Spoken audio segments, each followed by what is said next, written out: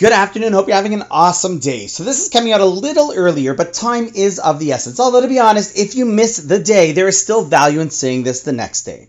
There is a beautiful tefillah, a prayer about raising strong, passionate, learned, and committed Jewish children that was composed by the famed Kabbalist of the 1500s, the Shlomo Kadosh, someone who is known for emphasizing the importance of Judaism needing to be practiced with joy in every action that we take.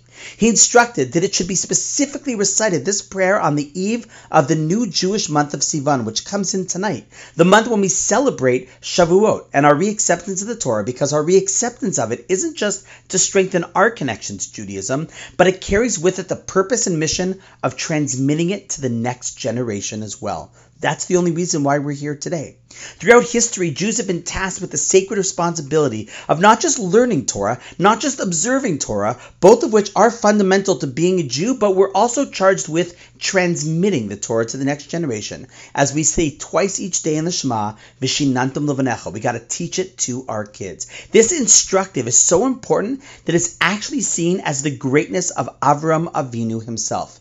Now listen, we all know Avram was great. His love of God, his tremendous chesed towards everyone, his courage to stand up for what was right and true. And if we ask, why was Avram chosen? There are many qualities that we could highlight. However, the Torah shares with us something fascinating. When Hashem wants to share why he chose Avram, it says as follows in Bereshis 18:19, Ki yadati v'leman asher yitzav es banav es beiso acharav v'shamru derech Hashem.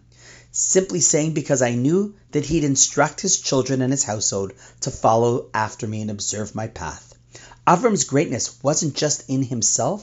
It was that he was successful at transmitting it to the next generation.